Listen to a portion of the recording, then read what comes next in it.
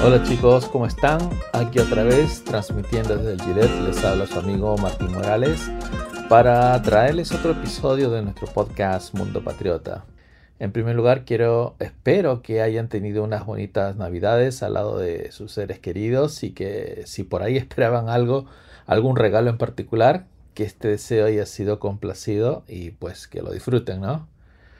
Bueno, aquí en New England fueron días de frío, pero digamos que dentro de lo que estaba ocurriendo en otras ciudades del norte, bueno, de todo el país, digamos, no estuvo nada mal. Fueron temperaturas sí hasta ciertos puntos frías, llegando a -12 grados centígrados, que es frío, pero está dentro de lo pasable para los estándares de aquí, ¿no? Pero así se llevó a cabo el partido, un día frío con algo de viento y no mucho realmente, pero quizás lo suficiente como para haber causado estragos, particularmente en el juego de patadas. Pero bueno, empecemos primero a analizar brevemente lo que pasó el día sábado por la noche o por la tarde. Un partido donde caímos derrotados 22-18, un partido que podríamos dividirlo en dos mitades, con una primera mitad que fue la verdad paupérrima, donde recibimos 22 puntos en contra, no hicimos ningún punto nosotros, en situaciones de tercer down 0 de 4, tuvimos 6 castigos, estoy hablando de la primera mitad, ¿no? Mac Jones completó 5 de 8 pases para 34 yardas y 2 capturas. Mientras que por su lado el quarterback de los Bengals completaba 28 de 36 pases para 284 yardas, 3 touchdowns y 2 capturas, ¿no? Y es un partido, la verdad, bastante penoso en general, a pesar que tuvimos cerca a llevarnos la victoria, pero otra vez encontramos la manera de perder, algo que usualmente es frecuente entre los malos equipos, que siempre ocurre algo al final que no va a su favor y que termina favoreciendo al mejor equipo o al equipo que hizo mejor las cosas durante el partido. Nosotros cometiendo muchos errores, como bien acabo de mencionar, con un inicio fatal, regalando por lo menos 2 cuartos de partido, haciendo nada y todavía con problemas no sé, problemas en las rutas, problemas de comunicación, jugadores que prácticamente hemos visto que en ocasiones hasta chocan, y como ocurrió en la primera marcha ofensiva del equipo en la tercera jugada, donde John Smith y Hunter Henry chocan, saliendo Henry lesionado de la rodilla y no volvió a jugar por el resto del partido. Y luego, bueno, otra jugada ya en el último cuarto, al comienzo del último cuarto, cuando John Smith y Kendrick Bourne, si no chocan en sí, pero están tan cerca que indirectamente eso favoreció para que la defensa de los Bengals pudieran darle un fuerte golpe a John Smith, quien salió lesionado con una conmoción cerebral. Así que esas cosas todavía están ocurriendo, esas fallas, jugadores que están cruzándose, cosa que no debería verse a estas alturas de la temporada, por supuesto. Estas son cosas de pretemporada, ¿no? Pero aún en esta semana, ¿qué semana es? Semana 16, estamos viendo al equipo cometer estos errores. Pues así es la realidad de nuestro equipo.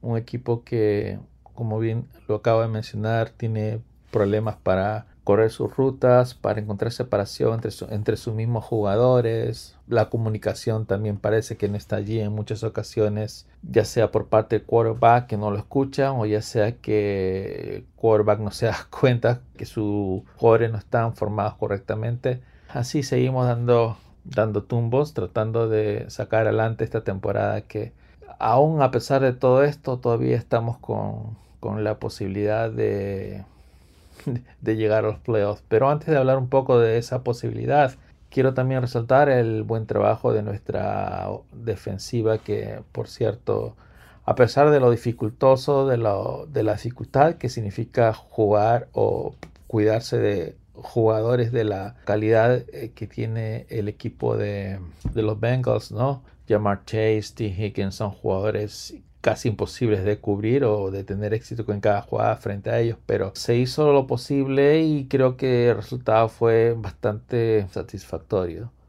Y Marcus Young, como bien lo he dicho en repetidas ocasiones, sigue siendo el jugador, uno de los jugadores, si no el mejor jugador del equipo. Podría estar ya, digamos, junto a Matthew Judon como los dos mejores jugadores probablemente de esta temporada del equipo de Nueva Inglaterra. Otro quien hizo también buen trabajo fue el linebacker Jawan Bentley, que sigue aportando con su juego rápido a la hora de realizar sus tackles. Tuvo 12 tackles, también rompió o se atravesó ante un posible pase de touchdown. Así que hemos visto bastantes cosas buenas de Bentley en los últimos partidos, que está marcando la diferencia allí en la defensa. Y como bien mencioné, y creo que también lo he escrito en el artículo que hago usualmente apenas termina el partido, Kendrick Bourne receptó 100 yardas y fue un jugador que hizo la diferencia. Y siempre nos preguntamos por qué recién está jugando, por qué no ha estado más activo con la ofensiva a lo largo de la temporada. Pero esta pregunta no parece tener una respuesta clara. Incluso mismo Belichick se le preguntó si había algo diferente con Bourne y él dijo que no. Entonces, bueno, como lo hemos visto, es un arma muy poderosa para el Nueva Inglaterra. Es un jugador confiable, un jugador que Mac Jones no solamente es amigo de Mac Jones, sino que también recordemos que la temporada anterior fue su segundo receptor más activo después de Hunter Henry. Así que más vale tarde que nunca, dicen, pero bueno, ahí estamos con Kendrick Bourne y veamos si continúa jugando de manera activa y continua, sobre todo, que es lo más importante, porque muchas veces lo hemos visto de manera esporádica y eso no ayuda para lograr un ritmo con su quarterback. Pero bueno, vamos a ver qué ocurre este siguiente partido. Por otro lado, la actuación de algunos jugadores dejaron mucho que desear, particularmente la actuación de Ramondre Stevenson, quien fue responsable de ese balón suelto, faltando 1:05 para acabar el partido.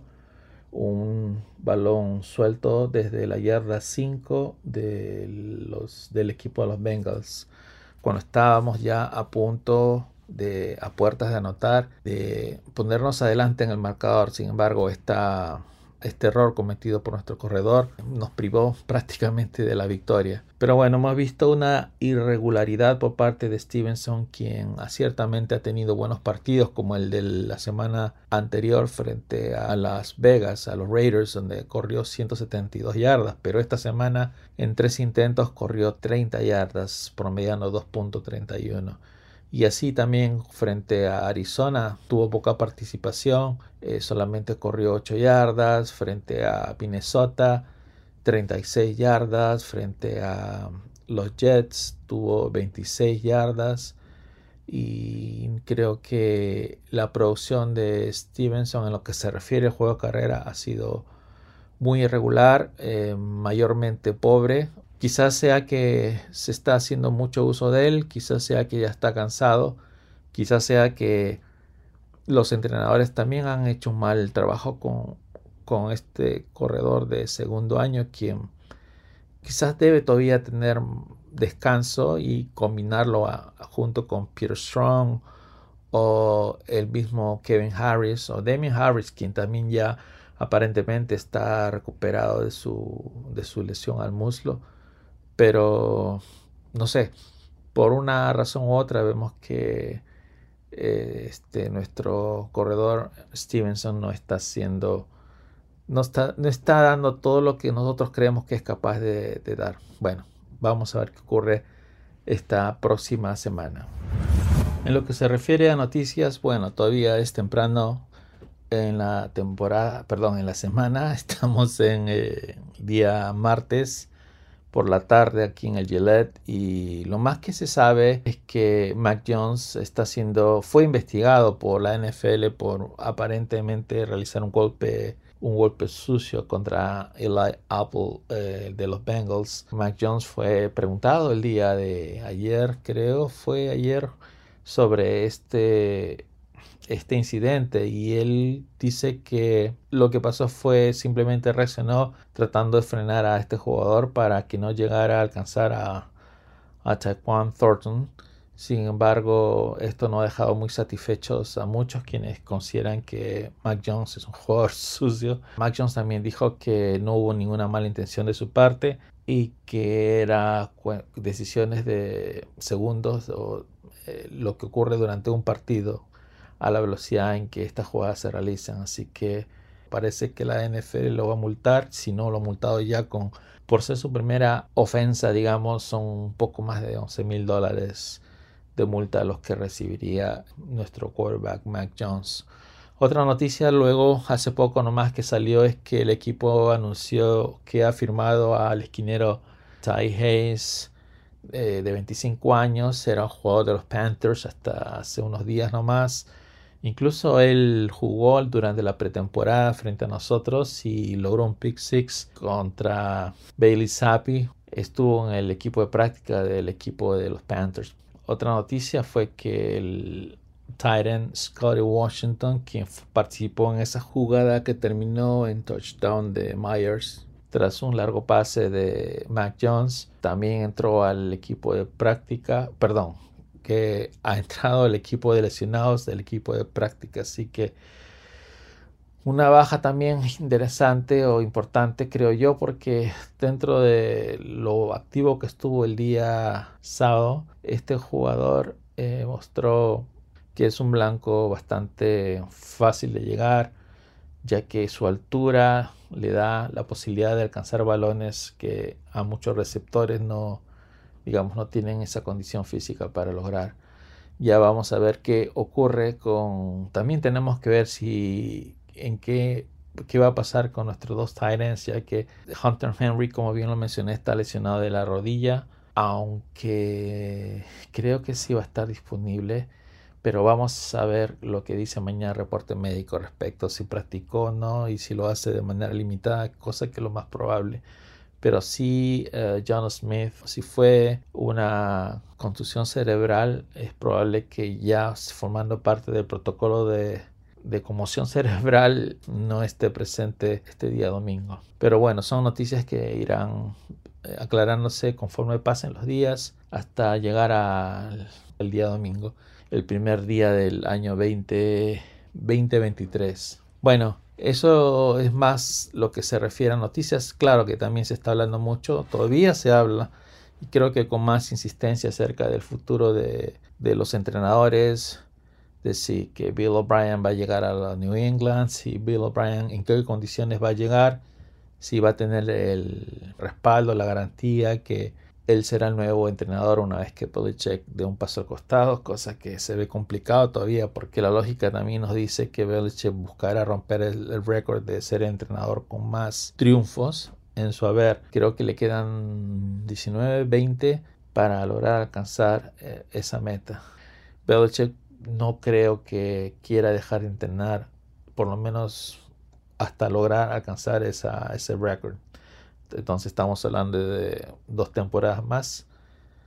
Entonces es algo que tenemos que ver y cómo se desenvuelve, desarrolla esa noticia, ¿no? Bueno, eso es más lo que podríamos mencionar. Otra cosa también que lo ocurrido el día del partido, cuando Mac Jones era constantemente abucheado por el público y escuchando los coros del nombre de Bailey Zappi, diciendo Zappi, Zappi, la gente quería, queremos a Zappi, decían por momentos. No creo que es una situación muy cómoda para un quarterback, pero es algo que de cierta manera podríamos decir que el mismo Bill Belichick ocasiona, ya que él no asegura a Mac Jones. Cuando se le pregunta, no quiere en ningún momento decir Mac Jones es mi quarterback por el resto de la temporada y me voy a mantener con él, pase lo que pase.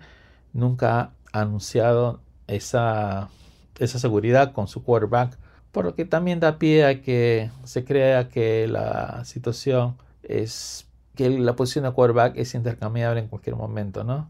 Pero bueno, ese es el estado actual, estado penoso, preocupante, incómodo si se quiere, pero que esperemos que las cosas se arreglen la próxima temporada y que vengan varios cambios, fuertes cambios que ocurrirán.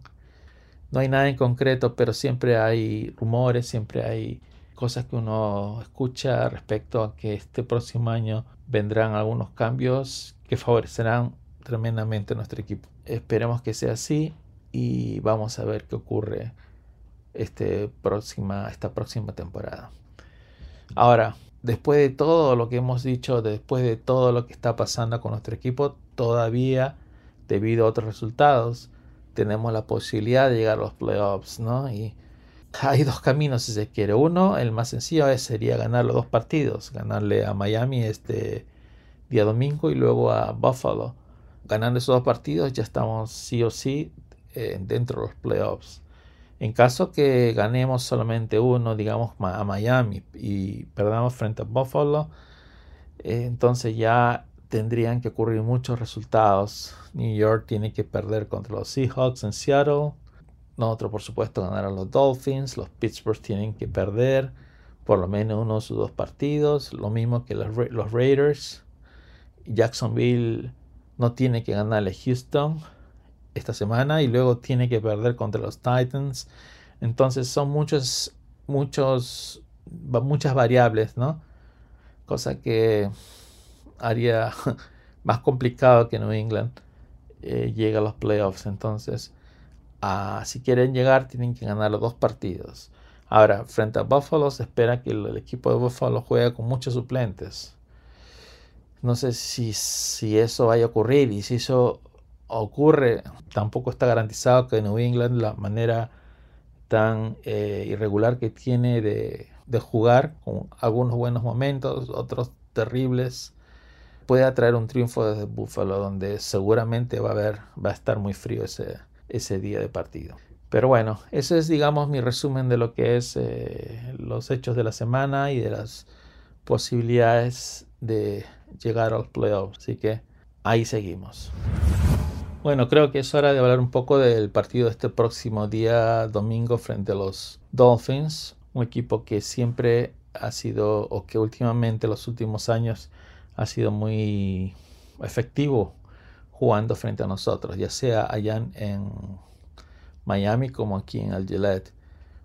En este partido, por supuesto, como mencioné hace un rato, esperamos que Kendrick Bourne tenga buena participación y que ayude a esta ofensiva a moverse, ¿no? Y a anotar, que es lo más importante. Miami cuenta con una buena defensa contra el juego aéreo, con Xavier Howard. Está el safety Eric Rowe, quien era parte de los New England por unos años. Y ciertamente no cuentan con ni Byron Jones, ni Brandon Jones, ni Nick Needham, pero promedia 244 yardas aéreas y está en el puesto 28 de la liga. Claro, obviamente también tienen buenos pass rushers, quienes también son, digamos, intermitentes, como Jalen Phillips, Melvin Ingram y Jerome Baker. Lo cual esa intermitencia, algunos días ser buenos, otros días no tan buenos, le da la posibilidad a la defensa de New England de contener estos hombres, ¿no? Y Mac Jones así podrá jugar con un poco más de tranquilidad, aprovechando que su línea le dé una buena protección.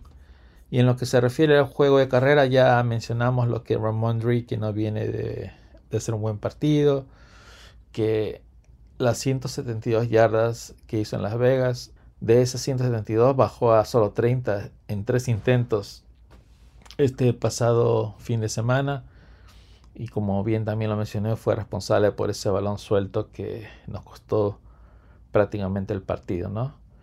Ahora Belichick hará uso de Damien Harris finalmente, volverá después de su lesión a muslo, o hará también uso de Kevin Harris o Peter Strong, quienes tienen poca o no participación en el juego de carrera la semana pasada. Así que ese es un aspecto bastante interesante por ver. Miami es sólido jugando contra la carrera, es el 10º equipo más efectivo, lo cual hace un poquito más complicado el trabajo, pero no imposible, y es algo que vamos a necesitar si se quiere, digamos, darle esa versatilidad y variedad al juego ofensivo para que Mac Jones tenga la posibilidad de conectar con sus receptores en el juego aéreo. Esperemos que el juego de carrera sea más efectivo que este último fin de semana para Nueva Inglaterra. Ahora, cuando nosotros defendemos, sabemos la situación del quarterback de Miami, Tua Tagovailoa, quien está bajo protocolo de conmoción cerebral, por lo que se espera que sea Teddy Bridgewater quien sea el que empiece el partido. Bridgewater jugó prácticamente todo el partido frente a Minnesota cuando los Dolphins cayeron 24-16 y completó 23 de 34 pases lanzados, 329 yardas, 2 anotaciones, 2 intercepciones y 5 capturas. Es un quarterback, digamos, que te da un poco de todo. O sea, puede ser efectivo, pero también puede cometer errores y hasta cierto punto ser un poco torpe. Pero de cualquier manera es un quarterback de bastante cuidado, que por cierto tiene que va a contar con un par de receptores excepcionales como son Tyreek Hill y Jalen Waddle. Así que será bastante complicado para nuestra secundaria contener el juego aéreo del equipo de Miami, pero todo dependerá de lo que pueda hacer Bridgewater y también lo que puedan hacer nuestros pass rushers para llegar al quarterback de Miami. Ahora, en lo que se refiere al juego de carrera, Miami no hace mucho uso de su juego terrestre, aún teniendo a Raheem Mostert y a Jeff Wilson, 2 buenos corredores, pero Miami siempre tiende a poner énfasis en el juego aéreo, cosa que le ha funcionado bastante bien, pero como bien repito, Tua Tagovailoa probablemente no esté en el partido, lo cual de cierta manera le da una ventaja a New England, pero a la vez una desventaja, ya que obviamente que con Tua hay mucho video para estudiarlo y para tratar de ver sus puntos débiles. Sin embargo, con Teddy Bridgewater no estamos muy seguros exactamente en qué estado llega este jugador a este partido y qué es lo que podrá hacer frente a Nueva Inglaterra aquí en el Gillette. Cualquiera de estos dos quarterbacks va a traer, digamos, un set de problemas diferentes y seguro que trabajo extra para los entrenadores de Nueva Inglaterra. Bueno, así llegamos al final del partido y al final de este podcast también. Un podcast que espero haya sido de su agrado, un recuento de las cosas de la semana, lo que vimos el sábado pasado y este próximo domingo, donde esperemos lograr el triunfo.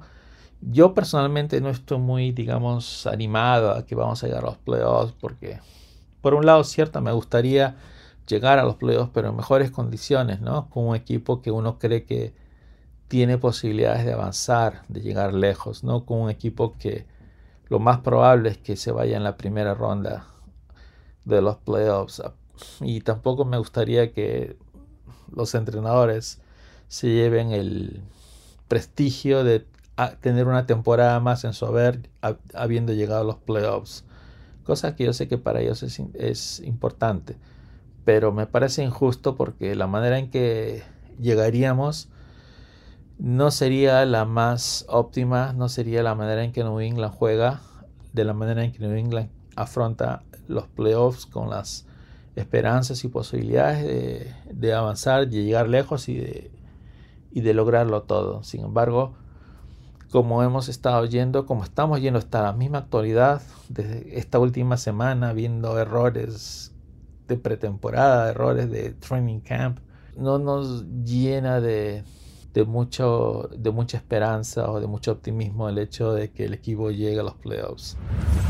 Pero bueno, al final un triunfo es un triunfo, ganar es ganar, salir adelante de una manera u otra siempre es bueno para un equipo. Así que les dejo eso, a ver qué piensan ustedes también. Ya saben cómo comunicarse conmigo. Lo pueden hacer por medio de las redes sociales de Patriots.com en español, Twitter, Instagram, grupos de Facebook y por TikTok y por la página de Patriots.com español. y también escribirnos a espanol@patriot.com. Así que chicos, espero que hayan disfrutado de este resumen. Espero que tengan un feliz año nuevo y que todos los proyectos que tengan se cumplan, que todos sus sueños se hagan realidad, que sigan adelante y que muchas gracias por todo el apoyo que nos dan. Y yo creo que puedo decirles sí, ciertamente que el equipo va a mejorar la próxima temporada, eso estoy seguro. Y sigamos juntos en esto, que ya vendrán días y tiempos mejores para todos. Así que felicidades, feliz año nuevo, cariños para todos, chao chao.